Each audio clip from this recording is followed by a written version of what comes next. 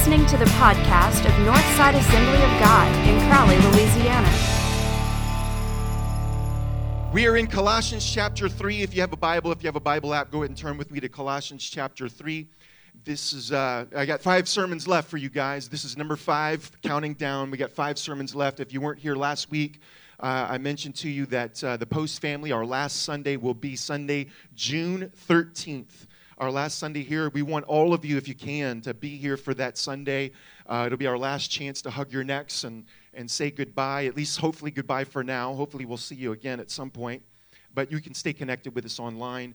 But we'll be moving, hopefully right after that. We'll see. We've got some details that need to be worked out, but we'll be moving to Los Angeles. And by the way, we want you to come visit us. You know, at some point, please, you know, Los Angeles is a great place to go visit. Lots of stuff to do. We'll show you around. You can even stay in our house. I'm not even going to look at Carrie right now. You can stay at our house. But I'm serious, man. Y'all come plan a little trip. Come see us. Spend a few days. We'll have a good time. But anyway, we're really, man, I can't tell you how excited we are about our future. And I'm also extremely excited about the future of Northside. I guarantee you the best days of this church are right in front of us. And I really, truly believe that. Next week, Craig Thompson, our lead board member, will be giving you an update about what's going on with the interim and the search process. And also, we'll have a big announcement next week in regards to the school that you won't want to miss. We got some really cool things happening, exciting things happening underneath the surface that you guys are going to find out about. So, all right. We're in Colossians 3 and 5 sermons. We're going to finish the book of Colossians, which means I've got to mash the accelerator now. I really, man, I'm telling you, Colossians is so rich. You could spend 3 years, and I really wish I could, but we're going to have to kind of put the pedal to the metal here if we're going to finish this book together. So we're in Colossians 3. We're going to look at verse 13. The title of my sermon is Seeing with a New Lens, and we're going to look at verse 13, and then we'll skip over verse 14. We did that one last week. And then we're going to include verses 15 through 17. Next Sunday, if everything goes as planned, we're going to finish chapter 3 into chapter 4. But we'll look at these 4 verses. I know that doesn't sound like a lot, but it quadruples the number of verses we did last Sunday. We only did 1 verse last Sunday. So Colossians chapter 3, verse 13. Let's read this together. And what I want you to pay attention to is the repetition. There's going to be 2 or 3 concepts here in this passage that you're going to see Paul repeats himself, and he kind of like says the same thing in a different way. And anytime you see in the Bible repetition, it's just an emphatic point that the author wants to drive home.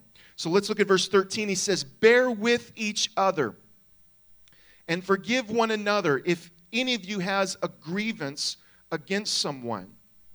Forgive as the Lord forgave you." And then look at verse 15. "Let the peace of Christ rule in your hearts, since as members of one body you were called to peace. And be thankful.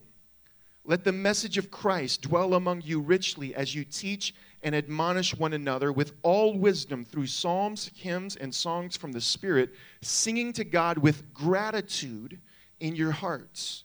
And whatever you do, whether in word or deed, do it all in the name of the Lord Jesus, giving thanks to God the Father through him." So notice here, in these verses we read, first of all, Paul twice repeats the command to forgive. Forgive if you have a grievance against anyone. Forgive as Christ has forgiven you. And then in the next few verses, 3 times, he repeats the instruction to be thankful. Be thankful, he says. Sing with gratitude in your hearts. In everything you do, whether in word or deed, giving thanks to God the Father through Jesus. So we see these 2 concepts, forgiveness and gratitude, repeated and also connected. They're extremely important on their own, but there's also a connection between forgiveness and gratitude. They are, in fact, 2 sides of the same coin. I believe one of the major barriers to be a person who is growing in joy and growing in gratitude and thankfulness is the barrier of unforgiveness. I want to talk about that connection this morning. By the way, we're going to be taking communion at the end of our service. If you don't have communion, would you just lift up your hand right now, and we'll have some people that will come. Just hold your hand up. Some people are going to come right now and make sure you're served. If you're on the live stream, go ahead and take a moment and grab some juice, grab some bread, and our live stream is going to keep going, and we're going to make sure that you're included in communion as well. Just keep your hands raised. They will come to you in just a moment. And as we're preparing now to hear the word, let's pause and pray as these things are happening. Heavenly Father, you're good, you're wonderful, you're glorious, you're beautiful in all that you do. I'm so grateful, God, that you've revealed yourself in the person of Jesus Christ and that you've demonstrated your character on the cross of Calvary. You're wonderful, you're glorious, you're awesome in every way. Lord, today we humble ourselves as best we know how. We're gathered here because we're needing an encounter with you, even if we don't realize that's why we're here. That is the purpose of our presence right now and our participation in the hearing of your word by your Spirit is we need an encounter with you. And so I pray, God, that this would be a message, a sermon that would not just be of the wisdom of man and from the tongue of a man, but it would be anointed by the Holy Spirit, empowered by your Spirit.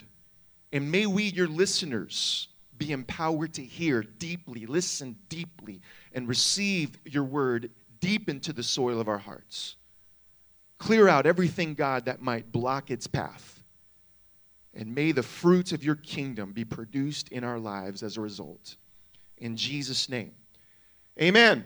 I want to get started with this verse in Ephesians 4, verse 26. Ephesians 4, verse 26. In your anger, Paul says, do not sin. Do not let the sun go down while you are still angry. And you see, as you look at this verse on the screen, I've highlighted the two Greek words that Paul used that are translated as anger. We see anger twice in this verse, anger and angry. In the first occurrence of the word anger, it's translated from the Greek word orgizo. And then in the second occurrence, it's the Greek word parorgismos. Now, you don't have to be a Greek student to see that these two words share a common root. You can see the letters O-R-G there. So they come from a common root word, but in the second occurrence, the prefix para is added at the beginning. And in this context, para means submerge. And so what Paul's saying is, hey, when you experience anger in your life, deal with it, work it out, process it, learn how to release it quickly, because if you allow it to sink down into your heart and you don't work through it, it becomes submerged anger, and now you're giving the devil a foothold in your life. Now, anger, let's talk about anger for just a moment, because a lot of times we just have a automatic negative association with anger. To be angry is part of what it means to be a human being. In fact, if you're a healthy human being, there are going to be times where you get angry. And there's nothing inherently wrong with anger. Anger is a form of emotional pain. Like, let's say just on a physical level, you're in your kitchen and you have your hand on a hot stove and you don't know it. You've got your hand sitting there. The nerve endings in your fingers and in your hand are going to scream at you in pain. And even though it's not pleasant, it's actually good. Because that pain is telling you something's wrong. Something's not right. Something needs to be addressed. If you did not experience that pain, you may not even realize that your hand is on that stove, and you could do a whole lot of damage to your hand. So the pain is a natural alert to let you know something's wrong, something needs to be addressed. In the same way, anger is a form of emotional pain, and it is your natural response to something being devalued in your life. Let's say that there's someone or something in your life that is extremely valuable to you, they're extremely important to you, and they get treated in a way that doesn't reflect their value. Well, the natural response of a healthy person is you're going to get angry. And actually, you should be angry. If my wife, who has immeasurable value to me, gets treated like garbage, a good husband's going to have some anger. Now, what you do with that anger is another thing. But you're going to have some anger. You ought to have some anger. Now, it can be the case that maybe you're putting too much value into something that doesn't deserve that value. Like I've seen these YouTube videos of these grown men who are in their living room watching a sports game, a playoff game, and their favorite team misses the field goal at the end, and they just lose it and take a baseball bat. Have you seen these? They'll take something like a baseball bat and just shatter their television and throw it out the window. That's a case that you've put way too much value into something that really doesn't matter at all, right? So we can have some misplaced anger, but to have anger in and of itself is not sin. Does everybody understand that? All right? Now, when it does become sinful is when we don't acknowledge our anger, we don't process it, we don't work through it, we don't learn how to let go of it quickly, and then it begins to sink deep into our hearts, and it just begins to settle there in our soul. And you see, now what happens when it becomes submerged and we don't deal with it is now two things. It begins to get internalized. It turns inward, and now it's generalized where it's no longer about a particular person or a particular thing or a particular event. It just becomes part of who you are. It becomes to define you. That anger, that bitterness, that resentment festers, and it just permeates your being. It pollutes your soul. And increasingly, you just become a negative person. Have you met these people? I can give you a list of folks that I know who they have a talent for seeing the negative in everything. They're always negative. They're always miserable. They're always seeing the dark side of life because there's deep issues, resentment, bitterness, unforgiveness that they have not released to the Lord. They've allowed it to fester, and it's become just part of who they are. And see, now you've given the devil a foothold in your life. And it can manifest itself in all kinds of ways. You know, oftentimes it's like a kettle that's just boiling. And pressure just builds and builds and builds, and at some point, that kettle's got to release some steam. And so this is a person who, man, they've got deep, unresolved anger in their life, and they just don't deal with it. They just festers, it boils, that pressure just builds, and they just don't even acknowledge that it's there. They just paint over it with a smile. But all the while, that pressure's building and building, and it gets to the point where something really small happens, and they explode. They pop. And everybody else around him is like, man, how did that person get so upset over such a small thing? Because it's not about the small thing. It's about years ago, something happened in this person's life. And they got deep bitterness and resentment that they have not dealt with. They have not processed through. And it's been simmering for years. In fact, there's increasing scientific evidence that shows that when a person nurtures a grudge, and they don't release it to the Lord, they just sit there in unforgiveness and bitterness and resentment. Did you know that it can actually have a physical impact on your body? Science shows it can actually compromise your immune system, where your body's no longer even able to fight off sickness and disease and cancer the way that it otherwise would.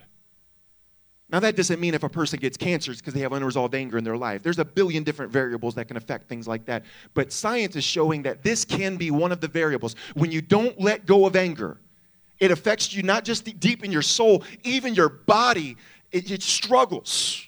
It's compromised. And for everybody who has internalized anger and unforgiveness, it just creates this growing negativity in their life. And it just begins to jaundice the way that they look at everything. And the world for them just becomes an increasingly darker place. And every person they meet, every situation they're in, they just see only the negative. They feel and experience only the negative, and they lose their capacity to see and to feel and experience the positive. It's so important that when we're angry, that we deal with it. And maybe the place to start is to have a conversation with God in prayer. Or maybe you find somebody close to you, your spouse or a close friend, somebody who can be real with you. And you approach them and you say, listen, I'm going to ask you a tough question. I want you to be authentic with me. You've known me for years. Do you find that I'm becoming more or less joyful? Am I more or less thankful than I was 5 years ago? Or do you find that I'm becoming increasingly negative? Am I more or less cynical than I was a year ago or 5 years ago. And if you find that you're becoming a more negative, more cynical, more critical person, I'm willing to bet it's because you've allowed something on the inside of your soul that you have not properly dealt with. And it's time to get free. I know folks in this room that need to get free because it's destroying you. You got to make a decision because nobody else can do it for you. I got to get free. God created you to be saved and redeemed and healed and liberated and growing in joy, growing in gratitude, growing in thankfulness, not to be enslaved to anger and bitterness and resentment and unforgiveness and negativity and despair and depression. So it's time to get free. It's time to get free. It begins by just asking the Lord, Lord, show me the source of whatever I've internalized in my life. Where's that pollution of negativity coming from? God, where did I first come in contact with this cancer of negativity? Because sometimes we can have this in our beings for so long, it just becomes diffused throughout our entire being. We don't even know the source anymore. We don't even remember how it got there. So you got to ask God for wisdom. Ask God for wisdom and envision it. See what it's all about. Lord, where did I inherit this? Where did I absorb this cancer of negativity? Secondly, confess your sin. It's a sin to internalize stuff. It's a sin to be duplicitous where there's this incongruence between what's going on in here and what's going on the surface when everybody thinks everything's going great and I've buried this cancer inside of me. That's why Paul says, in your anger, do not sin. We sin when we go to bed with our anger and we don't deal with it. So just bring it out in the open. God knows who you are anyway. Nothing hidden from God. There's nothing you can tell God about yourself that's going to take God by surprise. So just be real with him. That's where it starts. Confess your sin and receive his forgiveness. And then the third thing is, then you let it go. Listen, folks, this is what forgiveness is. And this is so liberating to me. All forgiveness is taking the debt that people have incurred against you and giving the debt to God and letting God handle it. Okay? Forgiveness and reconciliation are two different things. To be reconciled to someone involves all parties involved. It means confronting the person who is offended, acknowledging the offense, and making things right. You can't do that by yourself. That demands both parties. But forgiveness is unilateral.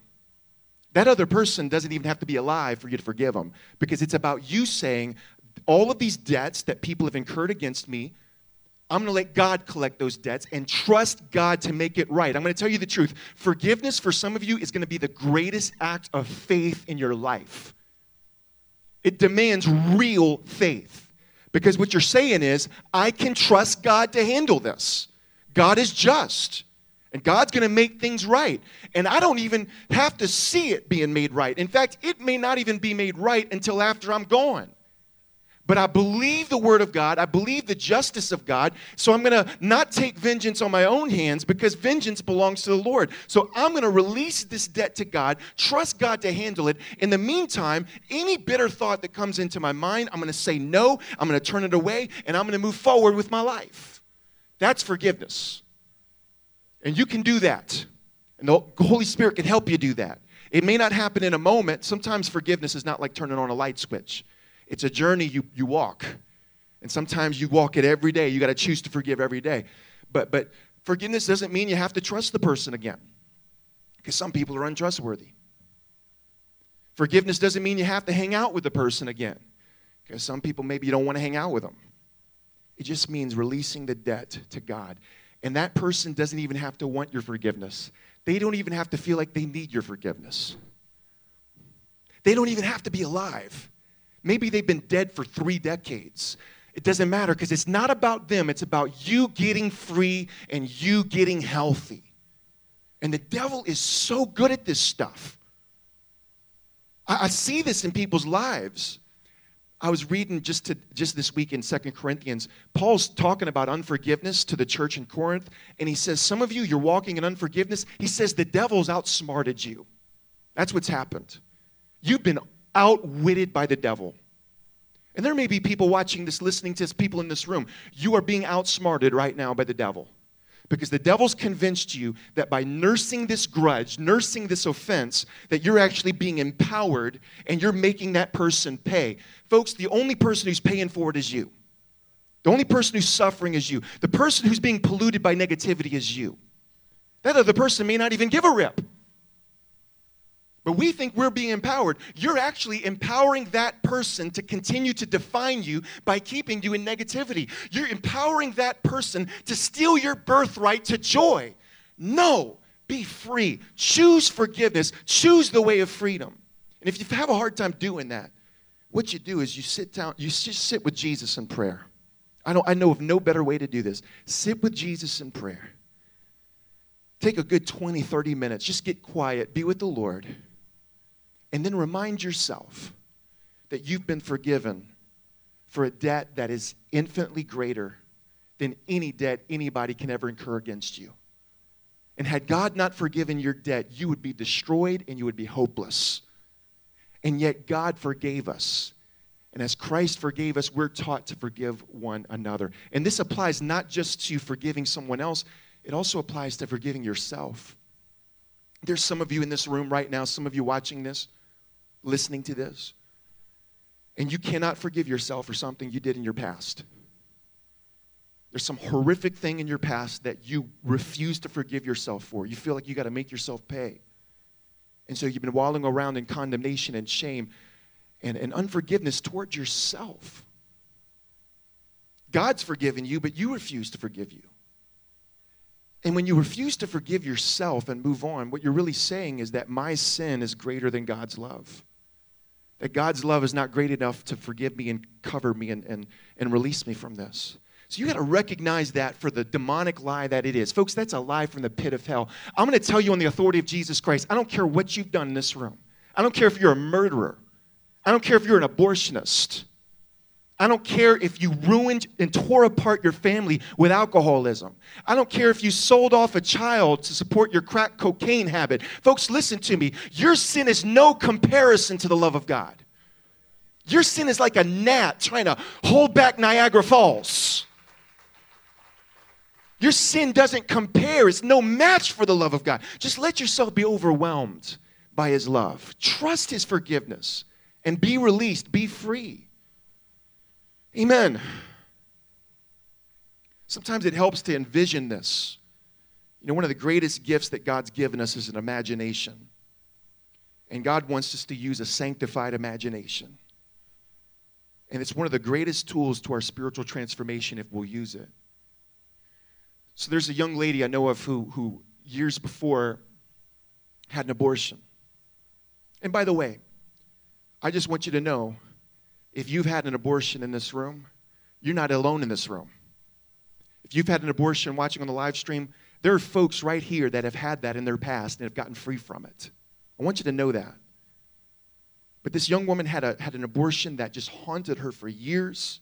She couldn't move past it. She was so racked with regrets and shame and condemnation. And it was keeping her from being free. She was bound up. But she had this spiritual advisor that was helping her, and she was sitting with Jesus in prayer. And here's what happened. As she was sitting with Jesus in prayer, just quietly, silently, she's just enjoying the Lord's presence. And then in her imagination, she sees herself holding this baby that was aborted years before.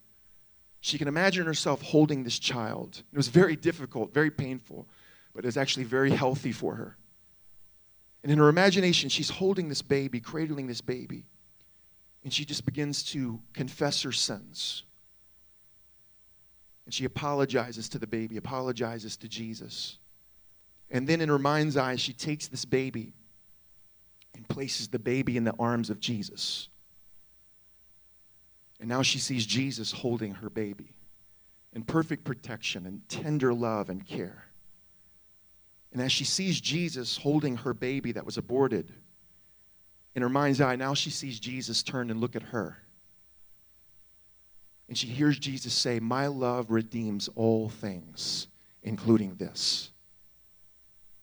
My love covers all sins, including this one." And He says, "My daughter, now it's time to be free from this. Learn from it. Don't make the same mistakes over and over again, but be free. You're my radiant bride. You're my precious child. You're altogether lovely, altogether beautiful. You ravish my heart. And it's like in that moment, God showed up, and that burden of condemnation began to lift off of her. Folks, there's nothing uglier in the universe than unforgiveness. Whether it's towards someone else or towards ourselves, there's nothing uglier than unforgiveness. And there's nothing more beautiful than forgiveness. And that's why the cross is infinitely beautiful. Because the cross is where we go to find forgiveness, and the cross is where we go to be empowered to forgive. So the main obstacle to being joyful and grateful is unforgiveness. So choose to let that go. Deal with that stuff quickly. If you need somebody else, find somebody else to help you to unwind from this. But when you find you've internalized something, confess it, turn it over to God, and be free. Amen? All right, I got one more thing I want to teach on, and then we're going to close. But now that I've dealt with unforgiveness, let's talk a little bit about gratitude and thankfulness. What can we do to cultivate an attitude of gratitude and to cultivate joy? What positive steps can we take to become a person who's increasingly grateful about things and for things? I think, first of all, it starts with an awareness that everything good in your life ultimately comes from God. Everything. James, in a verse that I quote often, James says, every good and perfect gift comes from above, from the Father of heavenly lights, who does not change like shifting shadows. Everything good in your life right now, God is the source of it. Now, yes, it's the case that sometimes other people become carriers of those good gifts. Other people cooperate with God's goodness and deposit good things into our lives. And when that's the case, yes, it's appropriate to thank them, to thank people. But if it weren't for the goodness of God, if it weren't for God who's constantly infusing the world with his goodness, there wouldn't be any good gifts to receive from anybody. We, long ago as the human race, would have turned this world into a total negative hell. It's only the goodness of God that preserves any sense of goodness in the world right now. So it's like this. Earlier this week on Monday, I got to my office and I found this little note from my daughter. Actually, it's not this one, it's another one, but I found this one in my desk. She's done hundreds of these little notes for me over the years. And this week I'll probably get 100 of them now that I said this. But she'll from time to time, she'll write me these little notes, little messages, draw me a little picture or something, just from the goodness of her heart. This one here, I don't know how long ago she did this one. It just says, to Daddy, from Reagan. She drew a little heart, XOXO, love you. And I'll find these periodically in my office. Whenever I take trips overseas, oftentimes after those long flights, I'll get to the place I'm staying, I'm exhausted, open up my suitcase, and in between my outfits, I'll see a little note that she stuck in there. The cutest thing in the world. And it's so precious. And I never want to take that for granted. And it's done out of the goodness of her heart. And so it's appropriate for me to thank Reagan for that note. Thank you, Reagan. That blessed me. Thank you, sweetie. But you know what? Reagan would never even be around to give me this note if I hadn't met my wife. So it's appropriate for me to thank my wife, Carrie, as well.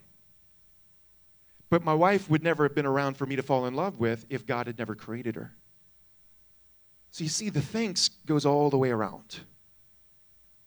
But ultimately, God's the source of all goodness, folks. Sometimes we think we're entitled to the things that we own, the car that we drive, because after all, I have a job, and I worked hard, and I earned this money, and I paid for this car with my money that I earned when I worked at my job.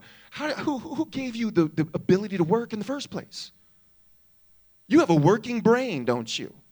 You didn't give yourself a functioning brain. You have limbs that operate the way they should. You wouldn't even have the capacity to work if it weren't for the goodness of God. It's all a gift.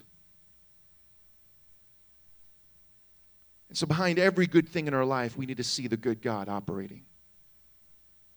Some people wonder, well, if we were to thank God for every good thing, does that mean that we need to blame God for every bad thing?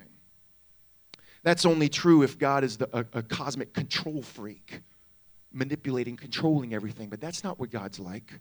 That's what God's like. God is infinitely good, altogether good. God is altogether light. John says, in him there is no darkness. James says there's nothing shadowy about God. He's not like shifting shadows. He's constantly shining.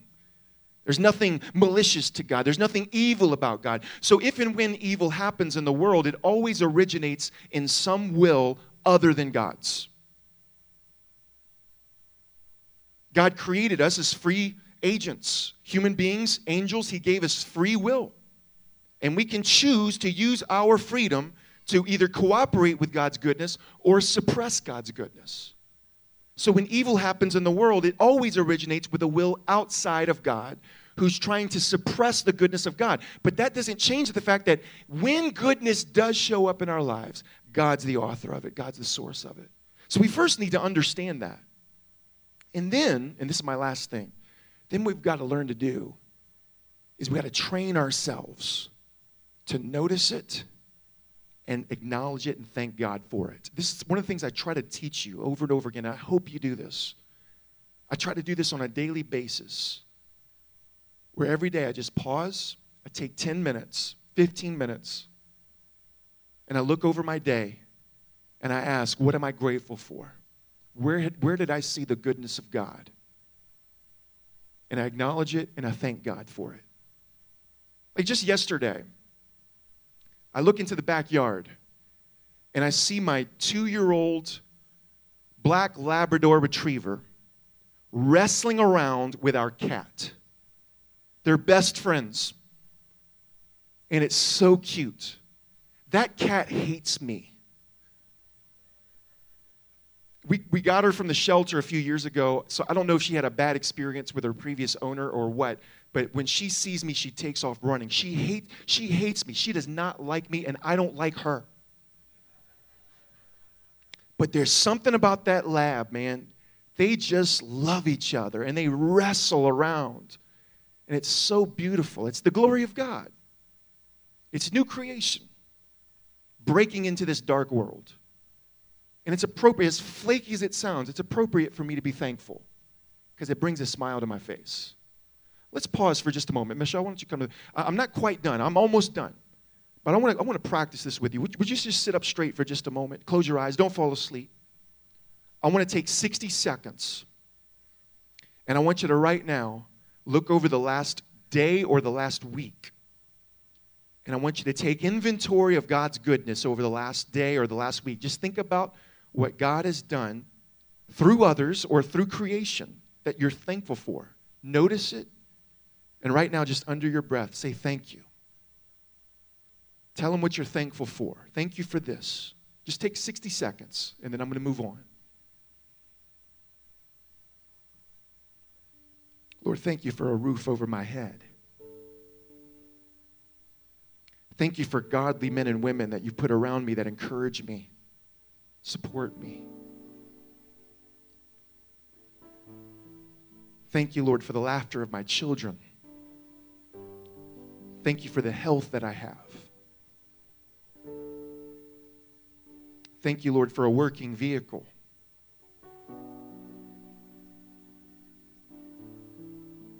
Thank you, God, for your goodness. Let it just swell up in your heart. Thank you, Lord, for the kindness of others that I saw in the last week. Thank you for the hugs that people have been inspired to give me. Thank you, Jesus.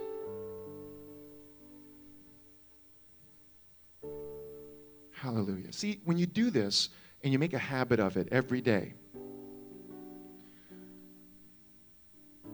the more you take time to notice the goodness of God and thank him for it, the more you see it, the more you notice it. And the more you see it and notice it, the more you stop and give thanks. And then you see more of it. And the whole world begins to explode with goodness. Because the truth is, every single moment of your life, you are enveloped by the goodness of God. And in every situation, God's working to bring goodness through it and to it. And yes, there are a lot of agents that want to try to suppress the goodness of God, but God's always working on the side of good. And so the more I can take time to stop and notice it and acknowledge it, the more I see God's beauty. I begin to see the beauty and glory of God in the loving eyes of my spouse. I see the loving majesty and beauty of God in the laughter of my children. I see the glory of God in my dog wrestling with my cat. I see the glory and the beauty of God in a squirrel eating an acorn in my front yard.